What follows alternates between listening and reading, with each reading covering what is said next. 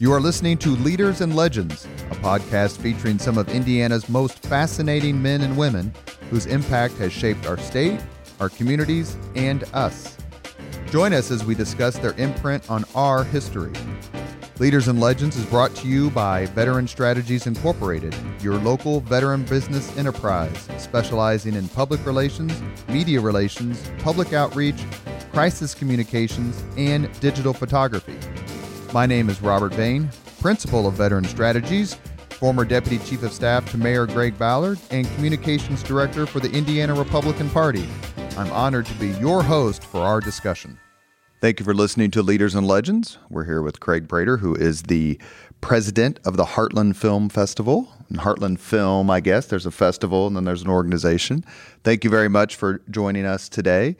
We are sponsored by Girl Scouts of Central Indiana, and its CEO, Danielle Shockey, is with me today. We're also sponsored by Caterpillar. I was going to laugh. McAllister Machinery, your friendly neighborhood Caterpillar dealer. And a word out to P.E. McAllister, who's feeling a little under the weather, and hopefully he's feeling better by the time this is aired. We're also sponsored by General Hotels Corporation, the Crowne Plaza at Union Station. This is going to air the week of the festival in October, and we're very lucky to have you. Thank you very much. It's great to be here. Thank you. As always, when Danielle is with us, we let her take it away. So, your turn. All right. Well, let's start with this.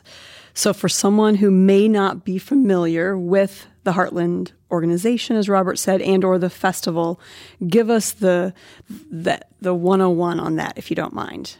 Well, and I'll try to make that as short because when you've been doing a film festival that we're now in our 28th year, which is unusual for film festivals. Film festivals don't have a 28-year history like we do. If you survive a film festival with 5 years, you've really accomplished something. So we're 28 years old. We are certainly well-known and positioned worldwide now. We just got back from one of the largest film markets in the world in Toronto last week, and everybody was anxious to talk to Heartland International. So we're very proud of that. Very good.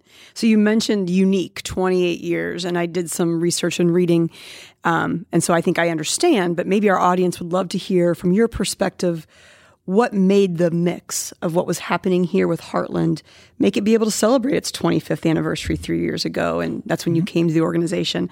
Tell us about that. What is it that's done so well? Well, first of all, they did. I've just been here just right at 3 years now. They did an incredible job down through the years of just laying the groundwork of finding quality films. They had a great film department that found films that would be of interest to the local community. That was a great start for the city to see films that they would not have an opportunity to see. So that was a great start. I was pulled in 3 years ago because I've spent 30 years in the film festival business. So, when you reach a certain age, you've got some connections that you can pick up the phone and feel comfortable in twisting some arms. So over the last 3 years, we've added the International Film Critics and Journalists Association that now comes in and endorses us, the Academy Awards of the Arts and Sciences, which is the Oscars. They endorses and sanction us. We've got we're the first film festival in the country in the awards season, which starts in October, to showcase all the films that are being submitted to the Academy and Golden Globes for the Best Foreign Language category. We're showcasing those with representatives from all the different countries. This year we'll have 20.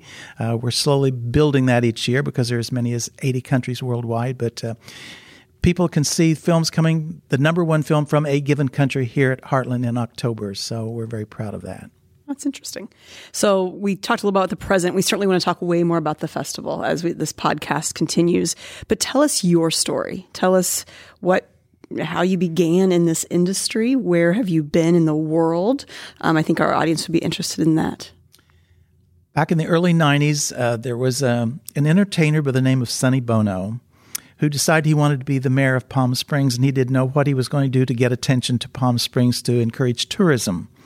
So he asked me, because he was a friend of mine, and asked me if I would not only help him start a film festival, but he decided he wanted to run for mayor at the time. So everybody thought he was crazy. Why would the entertainer want to run for mayor? Why would he want a film festival? But we started that film festival. I was there for 10 years, and then after Sonny's death, arm was twisted to move to Bangkok, Thailand for 5 years, where I worked for the Royal Thai government, producing and directing their international film festival.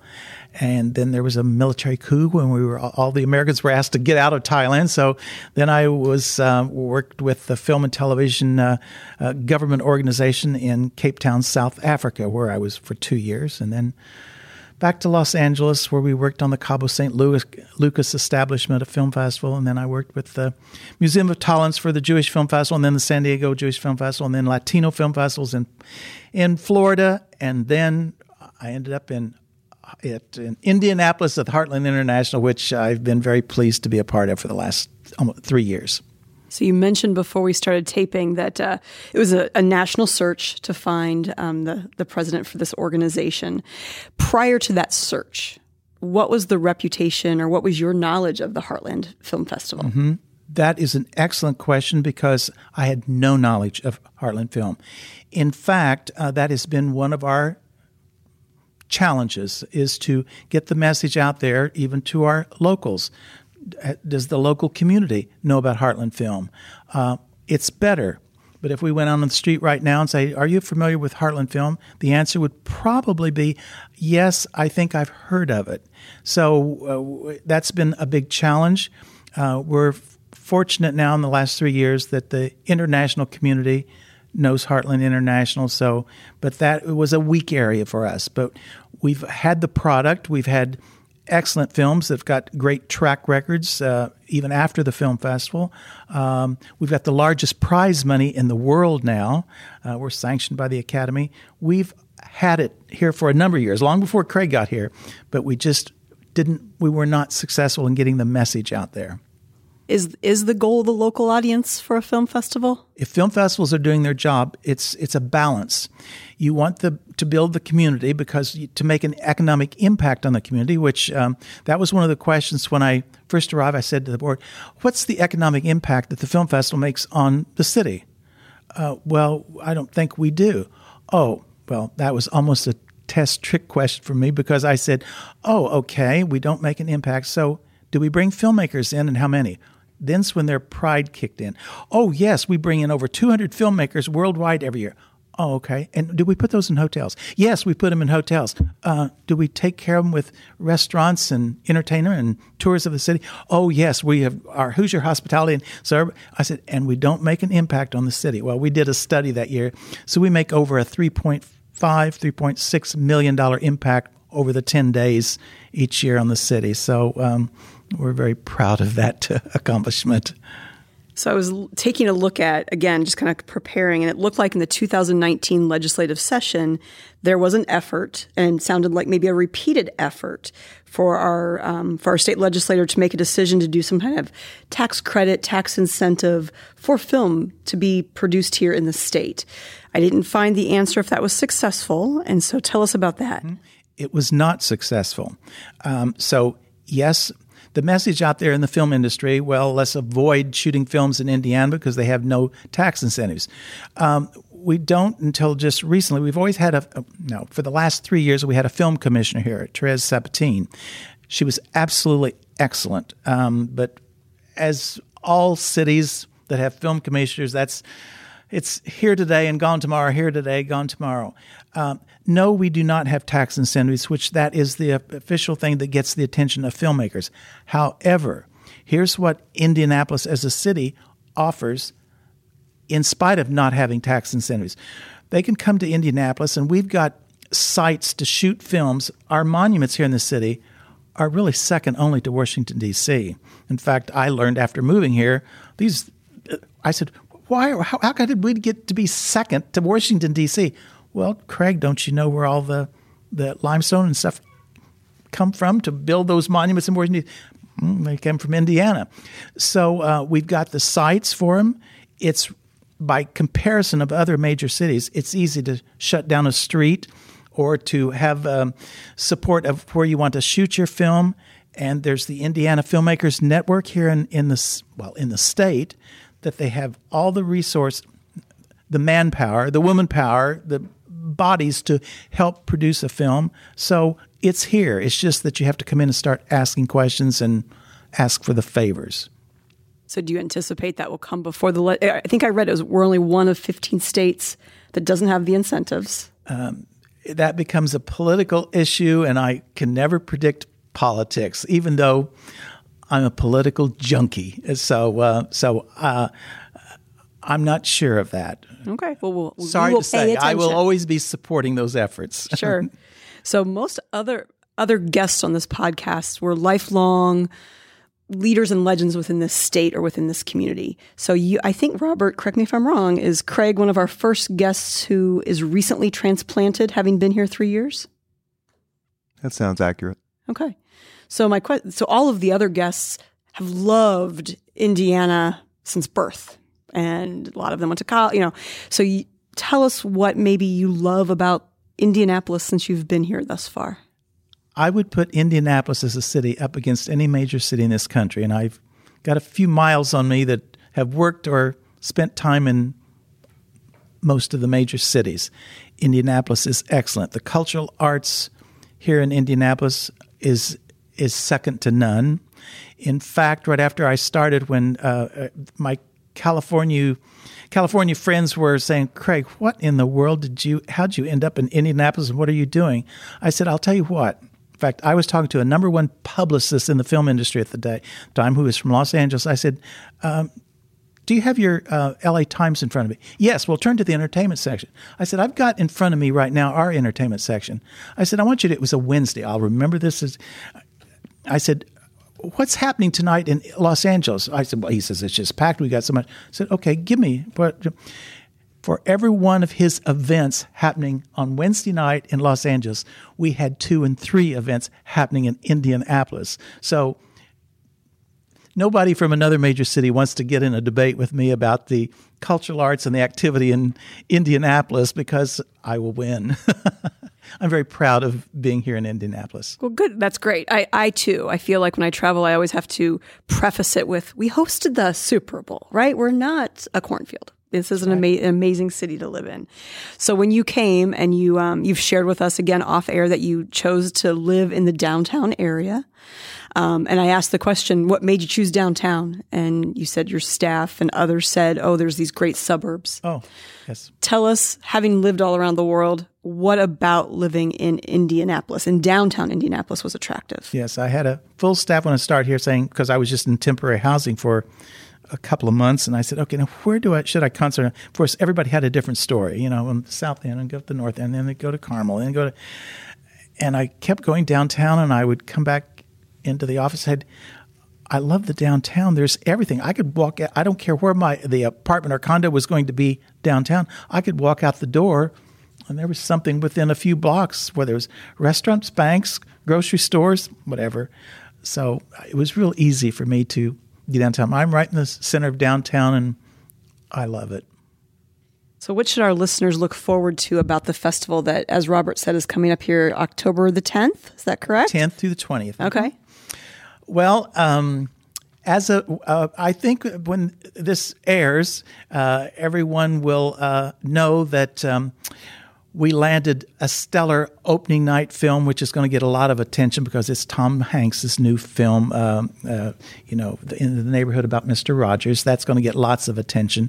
And our closing night film is with Jamie Foxx, Just Mercy, which is all about a civil rights attorney pleading a case. The lineup of films is an incredible balance because there's something for everybody, but all films are not for everybody. And I like to point that out because that's been an educational process here to get everyone to understand. The films at a film festival are diverse. They're different. And your favorite film might be different from yours. And so that's what we like to emphasize. But we got incredible events and our Filmmakers Brunch, which is on the last Saturday. It's when we will be awarding top prize money in the world to worthy filmmakers in a number of different categories. And I'll go out on a limb and predict that at this year's Academy Award and Golden Globes, there will be winners this year that the locals will say, wait a minute, I saw that film at the Heartland Film Festival in October. So I think there will be something for everybody. In fact, the biggest challenge they will have is trying to decide, how can I see everything? You can't. So you just got to sort through everything and decide. So do tell our listeners about that, because again, as you mentioned, locals may or may not know. Where do you see the films? How do you see the films? We've got a number of different locations. We've got 2 AMC locations, one in Castleton, one in Traders Point. We also have 2 screens at Newfields in the DeVost and the Toby theaters. So in each one of the AMCs, one's got 5 screens and another's got 4. So I think the total count is 11 or 12 screens happening over the 10 days. So it is a challenge to decide. It becomes overwhelming. In fact, I think if you kind of scout around the room here, you can see a sampling of a schedule over 10 days. So it's a matter of opening up that book, and it becomes overwhelming. It can be intimidating as to what do I do and where do I even start. But I think if they go to the book, and if you like comedies, go through there and look for the genre of comedies and then just zero in on that genre-specific category, or maybe you like documentaries. I think that's the starting point to help people decide where and when and how do I make this work, because it is a surprise, and it's a challenge to put a schedule together. So again, being a novice in this whole realm, you've mentioned genre and you've mentioned prize money. Talk to our listeners about what are the various, obviously comedy, but I've also read many movies at film festivals are designed to have a social or an education purpose. Yes. So tell us about those categories, and what do you mean by prize money? Our prize money, we give prize money in the best documentary. We give prize money in the best narrative. This past July, we gave the best prize money for the best short film. We also got a civil rights focus. What else have we got? Just a number of different subjects of different levels of categories. And our prize money ranges everywhere from $2,500 to as high as $25,000. So in the course of the year, we're giving away over $100,000 a year. And I think the last count was over the last 27 years, it's been about $3.6 million that we've given away in prize money. You mentioned the civil rights focus.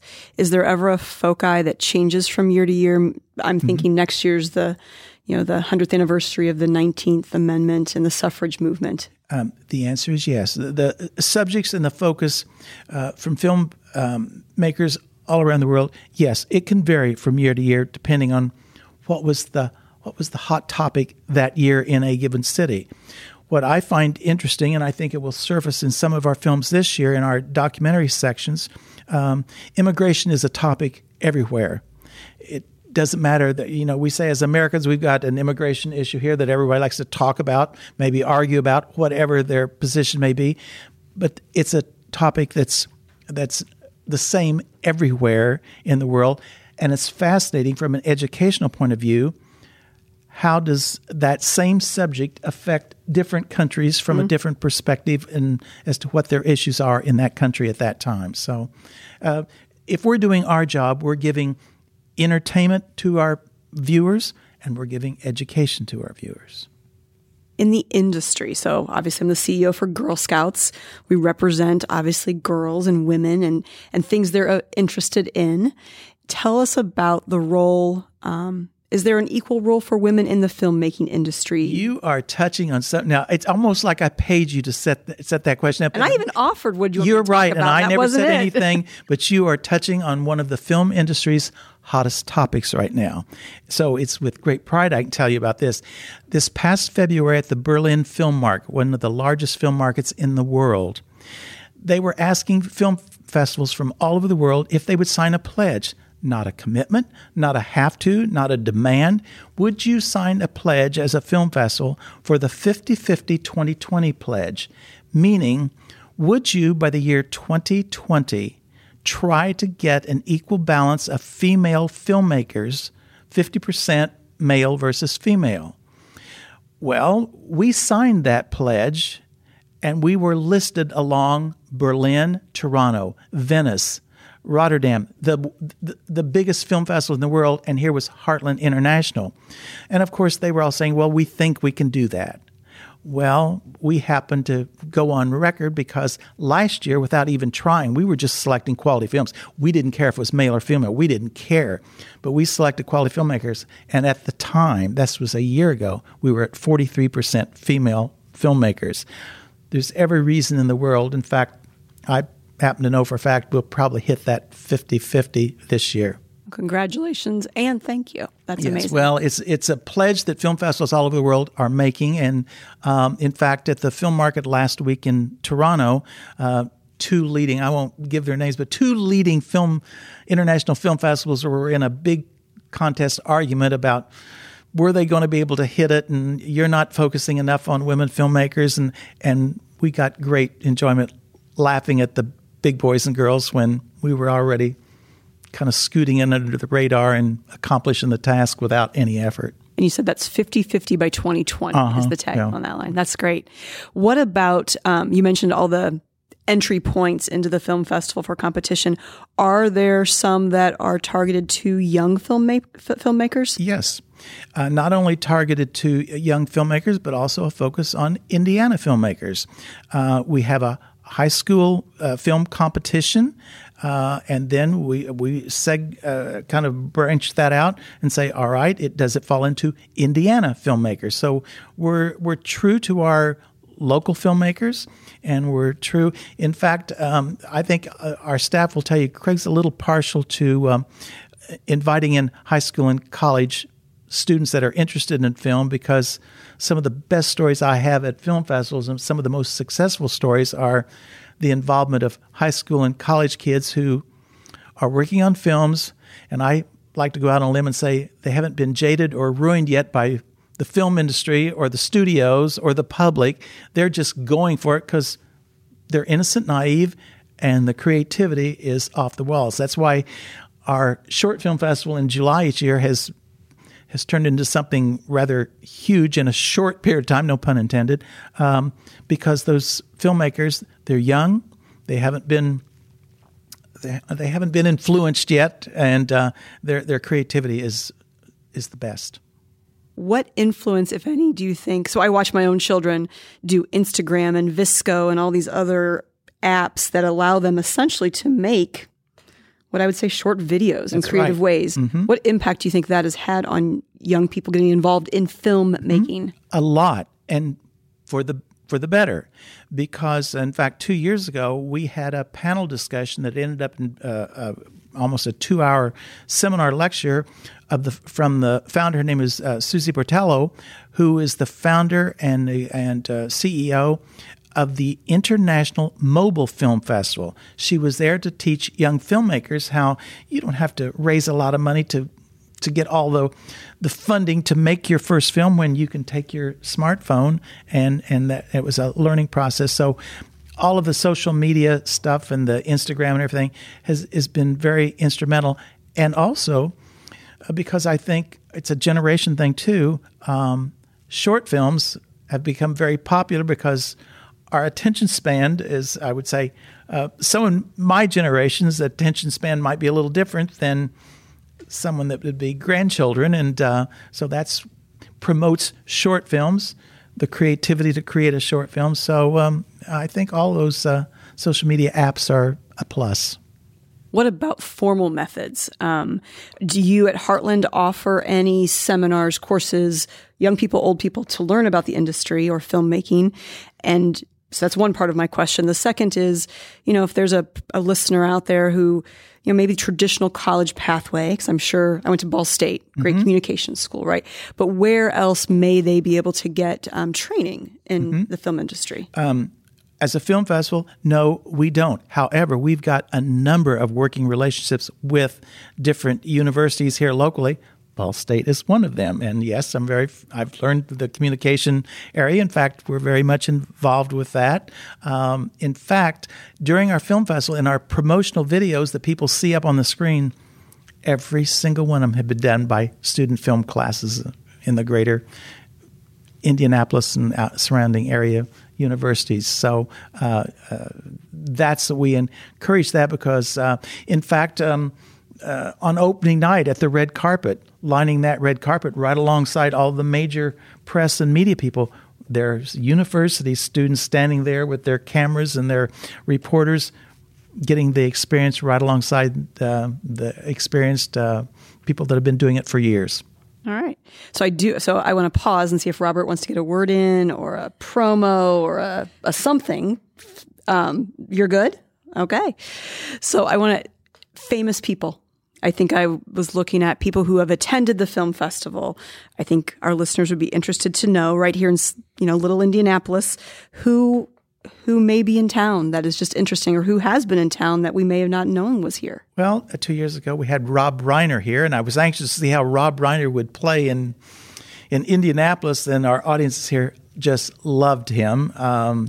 So he was great. We're going to be giving a Lifetime Achievement Award this year to Cloris Leachman, which I think a lot of your audience would know. And then we've got a section of films that are anniversary films, anniversaries of everything from 5-year anniversary to as many as 80 years.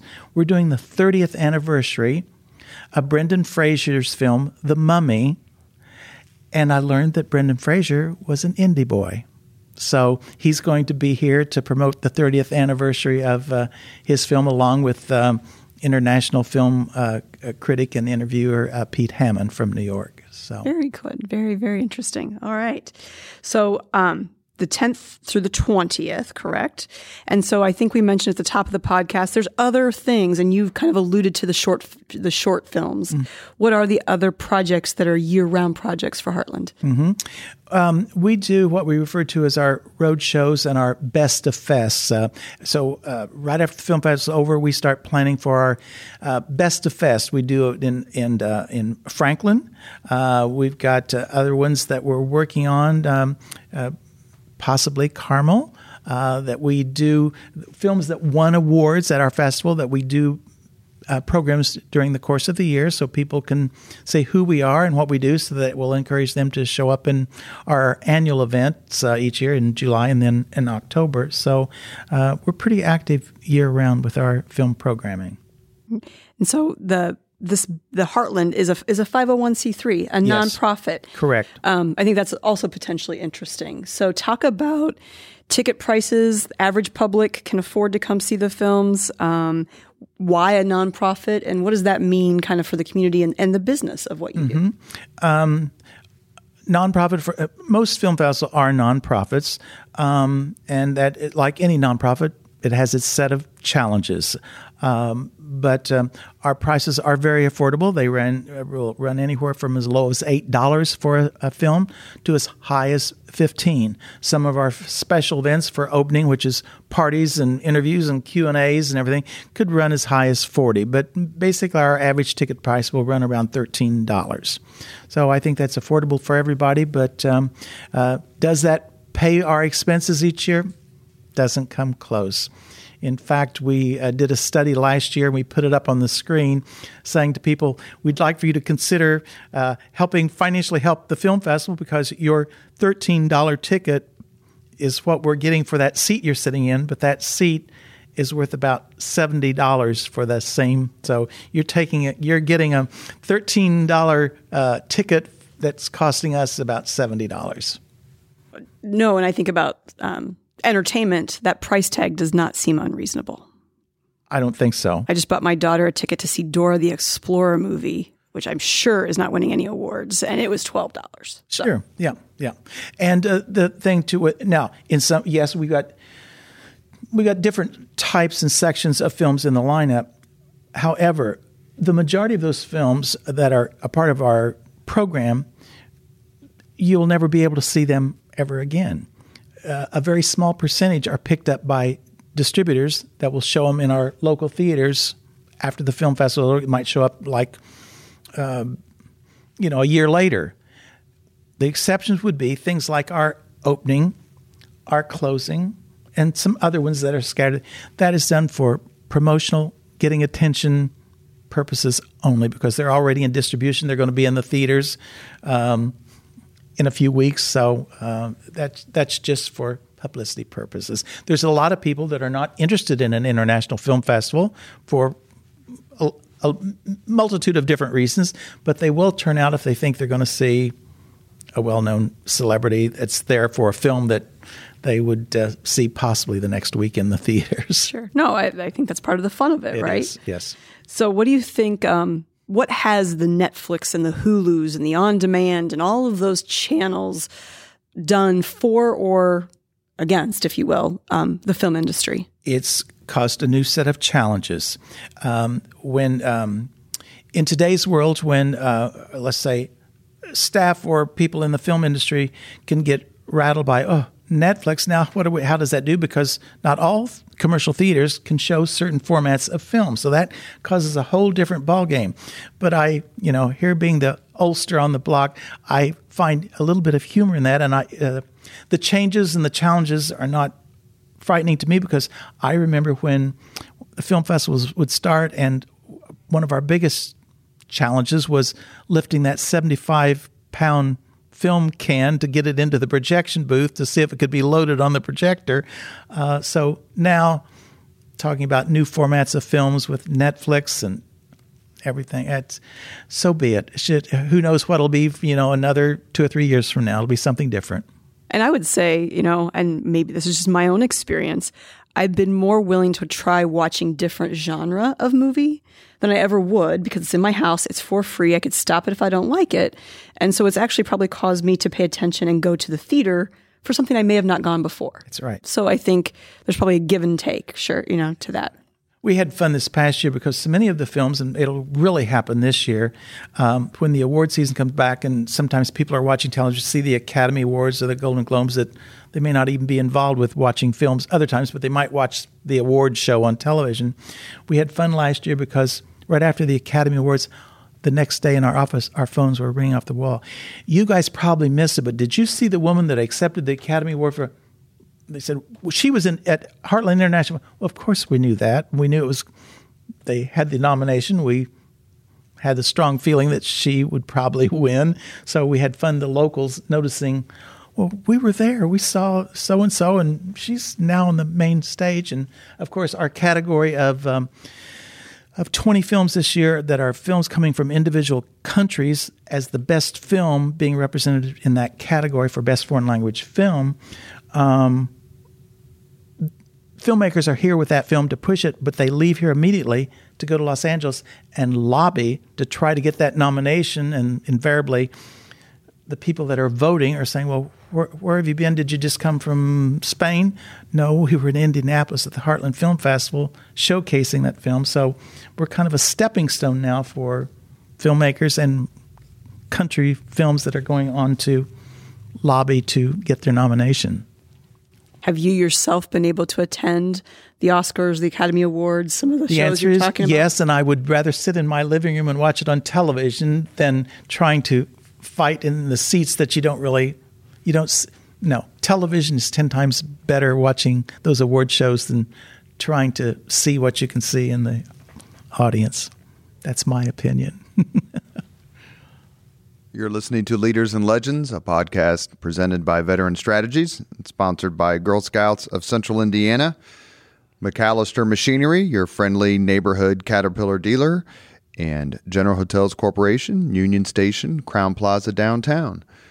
You mentioned earlier the short lifespan of film festivals. What is the cause of the brevity? Mm-hmm. It's all financial.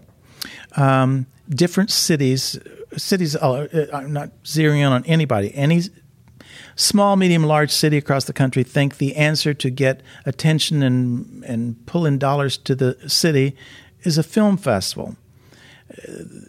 It costs a lot of money. Those new films are not cheap. The publicity to get the message out there is not cheap. The rights of a film are not cheap. Everything costs money, and I think there's a lack of understanding of everything that's involved to make a film festival survive. So they try it one year, They think, well, we didn't do well, but that was our first year. Let's give it a try the second year. And if they survive the third year, they're lucky. And very few make it past 5. And so how has Heartland? Heartland has done well because they were successful with funding sources. Indianapolis has been as a city, has been very, I'm not going to say the city funding, I'm going to say individuals, donors, grants, funders, endowments, foundations in the city are very generous to us. So that's what has kept our doors open. How important is to the success of the festival is the name itself? It could have been called the Indiana Film Festival or the Hoosier Film or Indie Film, but the name was, I think, meant to be more of a statement because you wouldn't necessarily think of the heartland of the United States as an entertainment capital, even though Chicago's not that far away. But it appears to be an industry dominated on the coasts. And so, in your opinion, has the name been helpful to draw in support and attention that otherwise wouldn't have come? No.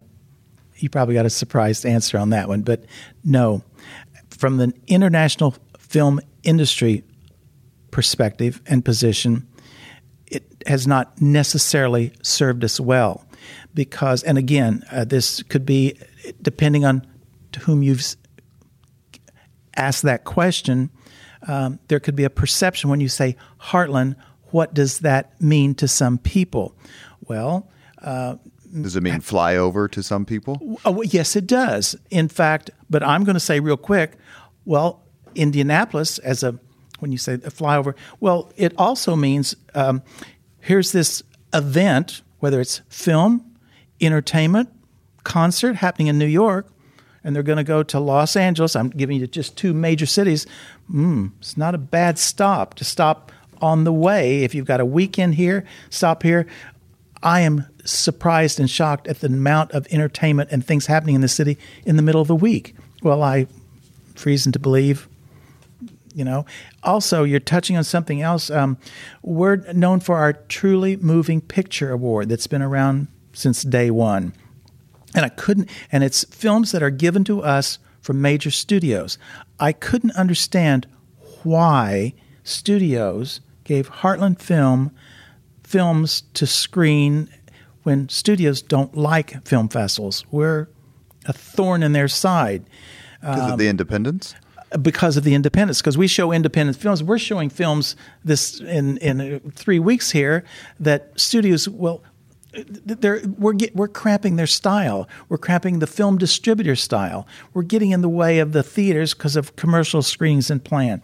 So I thought, why do studios come to Indianapolis to offer Heartland Film these films that will ultimately be major films in studios?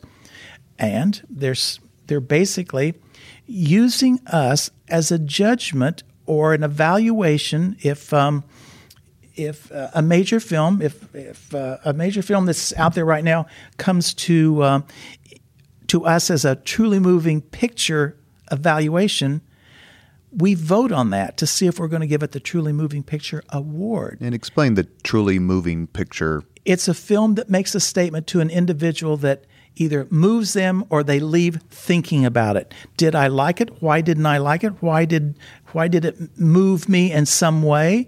Was it educational? Was it entertaining? It affected me in some way.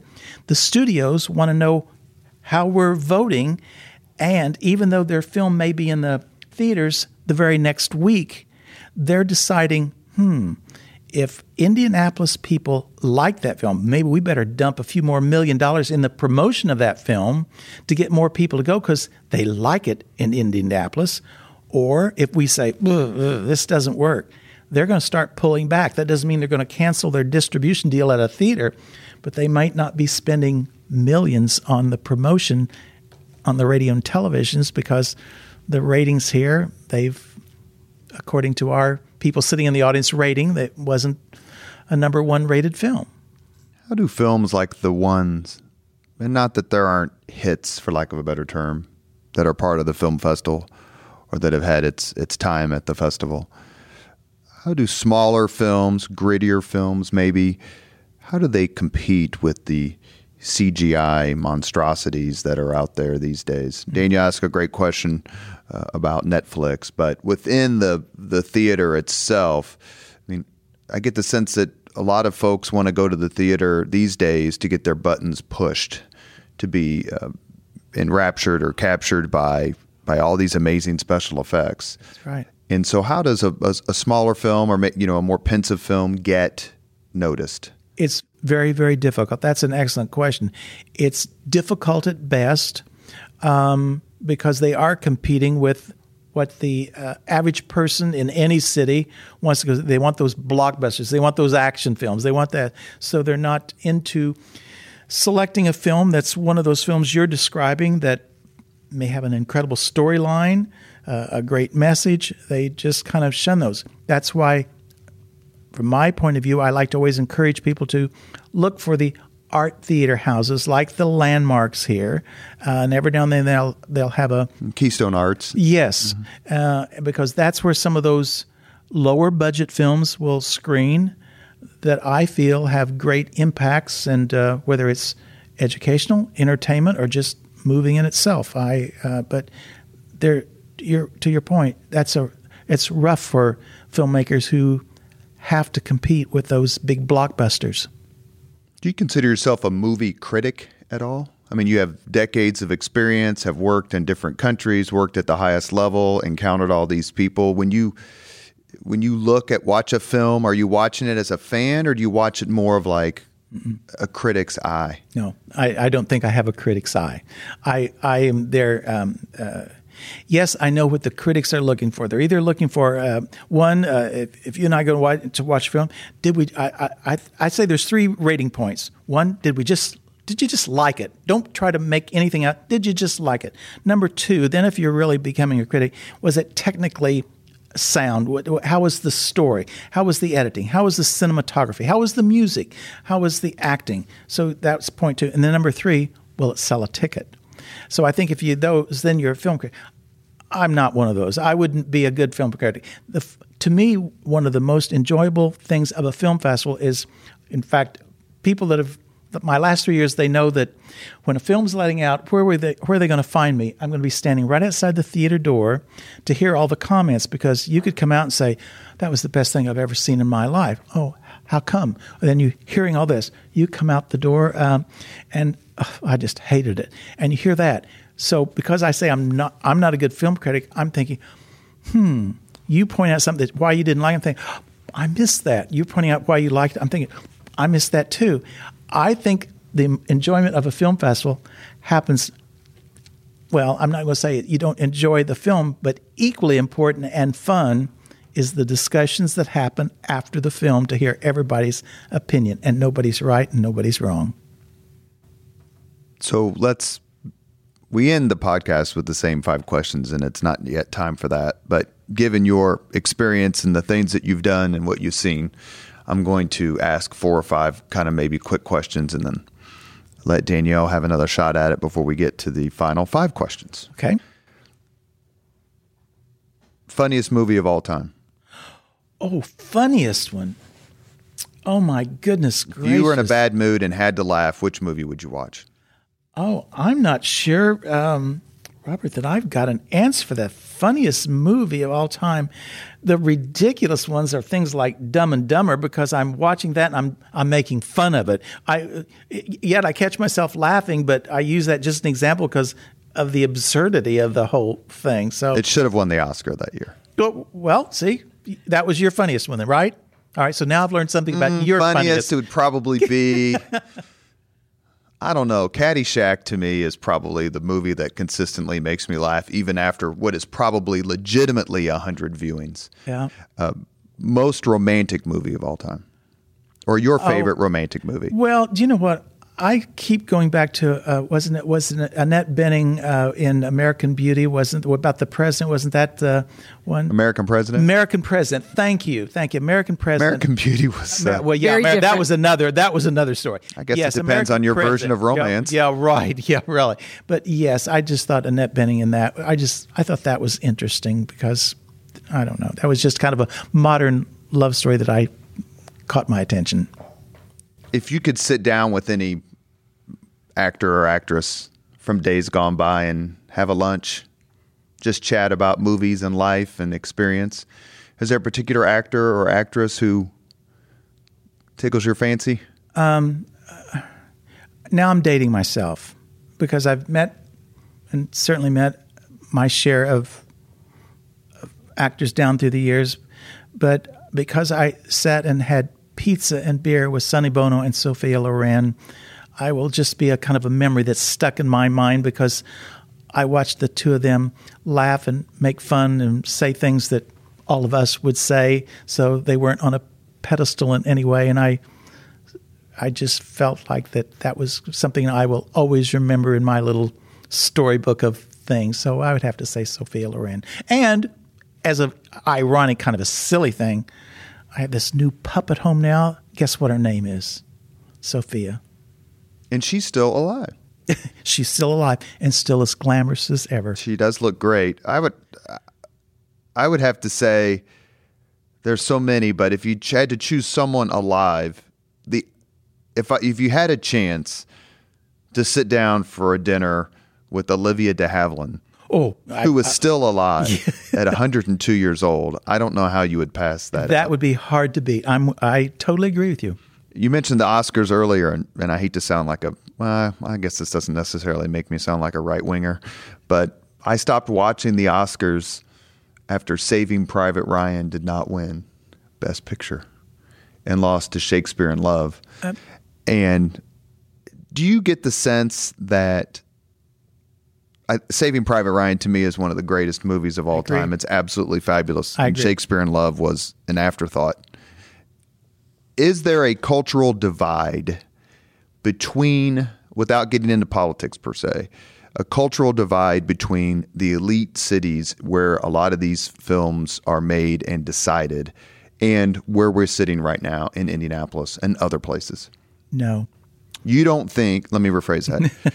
To get the answer you want? No, because I want to make sure, because I agree with him, because I think that the studios are going out of their way to make grittier films that are more reflective of everyday life.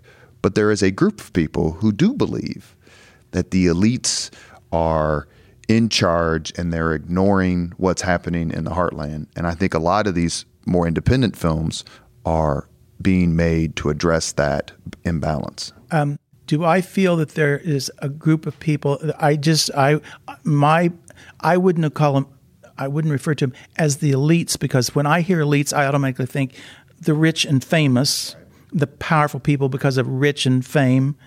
And I could give you a number of very wealthy, influential, powerful actors that they're just the wrong. They would not even fit into that elite category because they could sit here and chat with us and have coffee and drink a beer and just be as everyday. So they are the ones that are fighting the establishment that you're referring to. That is there, and I think a lot of that is. I would, instead of saying maybe the rich and famous, I would say it's the powerful, big money studios that are trying to drive for financial gain. Because the big example in the last few decades is The Last Temptation of Christ, which was has its history as being, we're not sure if we want to do this sort of film. We're not sure if we agree with the message. And Mel Gibson did it by himself, and it made $1 billion, roughly. Yep. And so that was more of the attitude where people want to see a certain movie. They're not getting a certain movie. And so is there a way to give people what they want?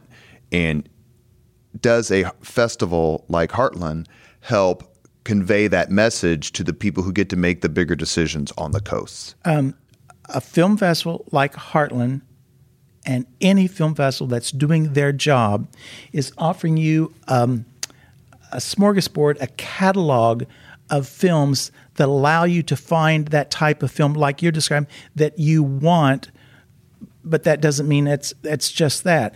I will tell you that in our lineup this year is a perfect example. We've got that down-home, feel-good, warm and fuzzy film for that audience. We've got 2 or 3 very religious-oriented films that some people might agree with, and they've got different positions in themselves. And I'd like to come back and tell you a quick story about that. And then others that are just strictly educational. We do not take a position politically or religiously about films. We're showing quality films.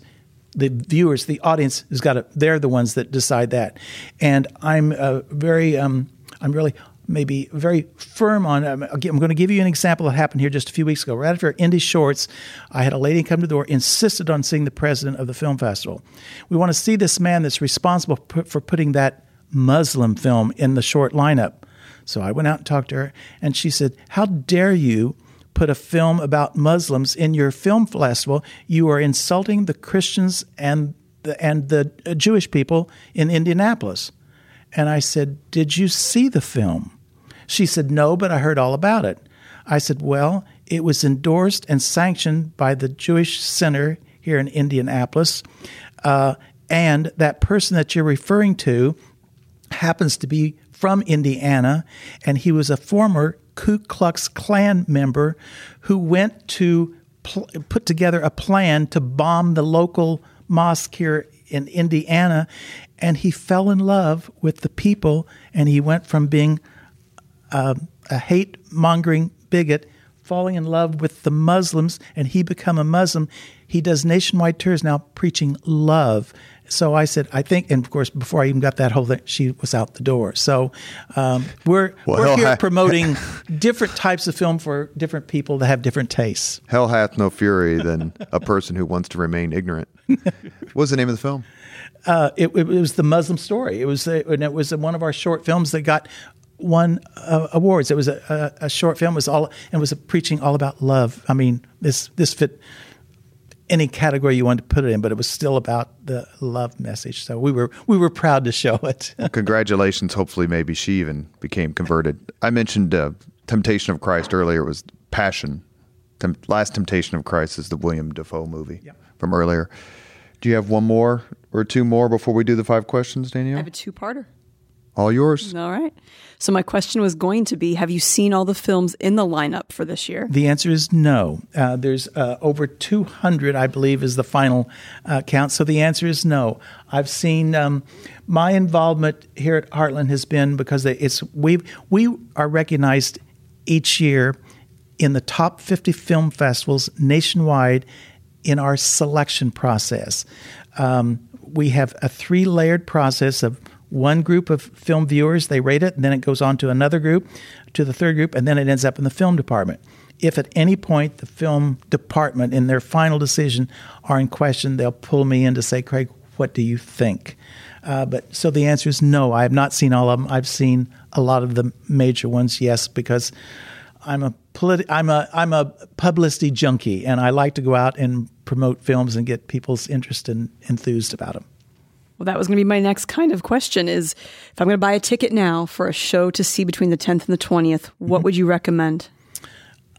I do have a favorite at this point, and boy, I can really get in trouble on this one because my statement answer to you can be argued and debated, and it has nothing to do with anything other than I sat and I enjoyed and saw the film. I saw it at the Film Market at the Toronto Film Festival this past week, and it's called The Two Popes. I'm a history junkie, as well as liking good films, and this is a new film that's coming out about the transition from Pope Benedict to Pope Francis and private conversations that they had that none of us really know about. So how did they get these? But it's all about both of these popes were great extremes from one's position, even though they were both former cardinals in the Catholic Church. One of them had a strong position one way in contrast to the other, but it was the dialogue between those two. You fall in love with both of those popes. You cannot. It doesn't matter whether you're Catholic or not, and I'm not, but you cannot not love the dialogue and the respect that these two men have to this day for each other. Excellent. Thank you so much. What did you take from that, even as a non-Catholic, when watching it? I mean, Surely, probably one represented your views better than the other, or one made stronger arguments. But just the fact that they were sitting there, two men who at one time headed the church of 1 billion people, and now one currently heads the church of 1 billion people. What was so compelling about that dialogue? The respect that, even though both of them had extreme positions, different positions, it was the respect that they had for each other. And in fact, Pope Benedict made the remark to Francis, I don't agree with anything of your position. Now, this was in their early dialogue. He says, but I respect what you want to happen for the Catholic Church. So even though they had different beliefs, my takeaway was the respect for each other that they had. So, living in La La Land, I'm thinking, why can't everybody just be like that? You don't have to agree with everybody's position, but you still ought to have some respect for a difference of opinion. What's wrong with that? Here at the Leaders and Legends podcast, world headquarters, we're trying to have fun, comfortable conversations where we learn a lot. And I can definitely say that I know a heck of a lot more about the festival and its impact after this hour than I had previously. I want to speak for Danielle, but it's amazing. You're listening to the Leaders and Legends podcast presented by Veteran Strategies, sponsored by Girl Scouts of Central Indiana, McAllister Machinery, and the Crown Plaza at Union Station, downtown Indianapolis.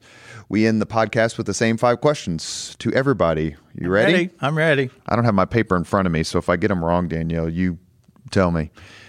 What was your first job?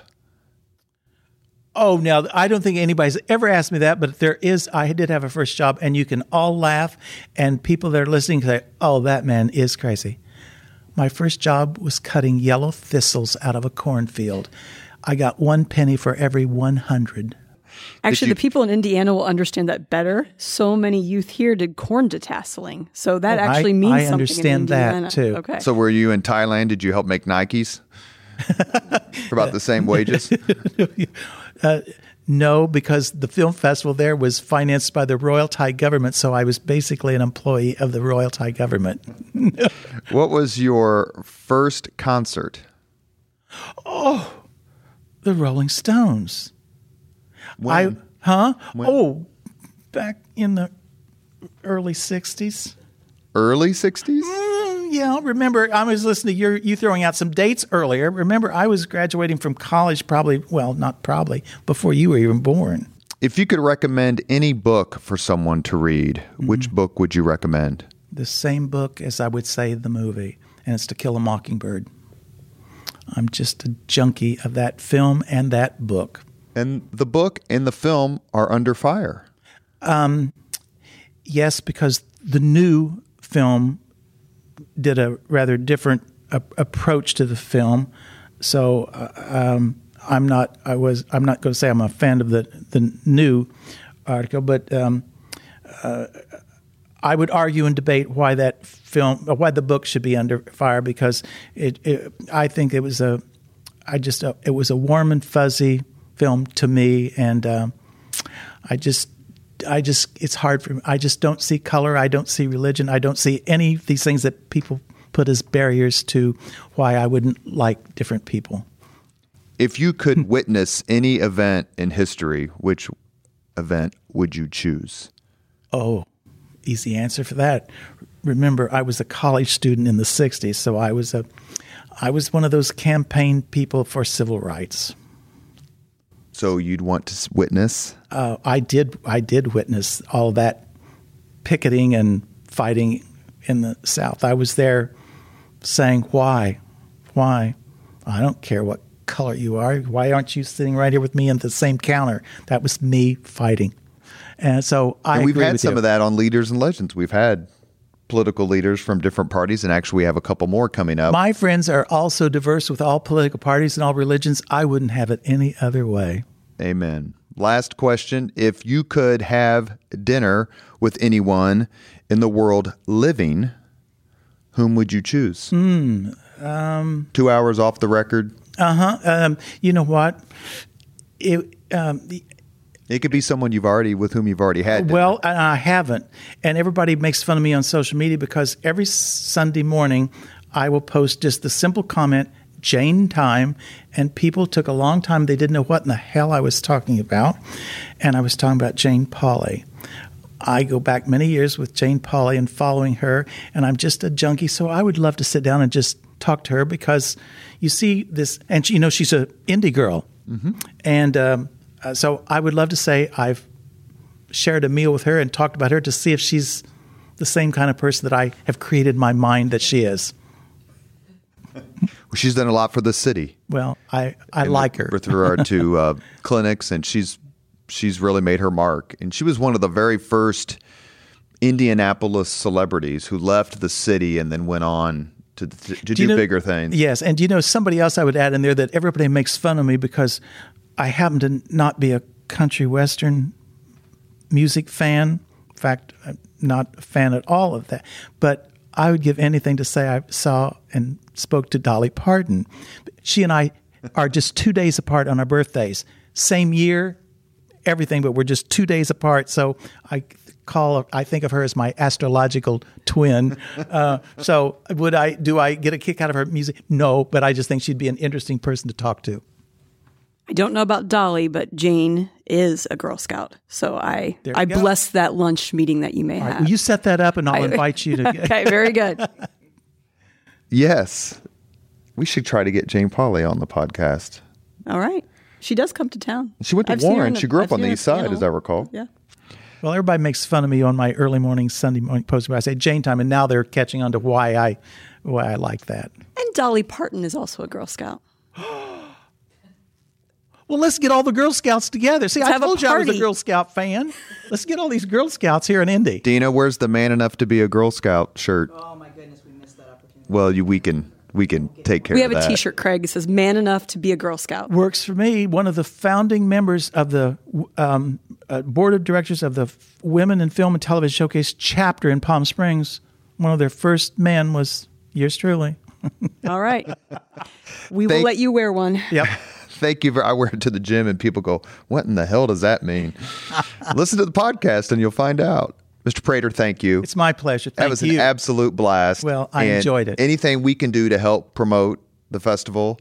And let me please also thank Kelly, your executive assistant, with whom I went to high school, who helped make this happen. It wouldn't have happened without her. So thank you very much, Kelly. Danielle, amazing as always. It's great to see you. Thank you very much. You are listening to Leaders and Legends. Thank you very much for listening to Leaders and Legends, brought to you by Veteran Strategies Incorporated. If you want to contact us about this program or our menu of public relations services, please send us an email at robert@veteranstrategies.com. That's robert@veteranstrategies.com.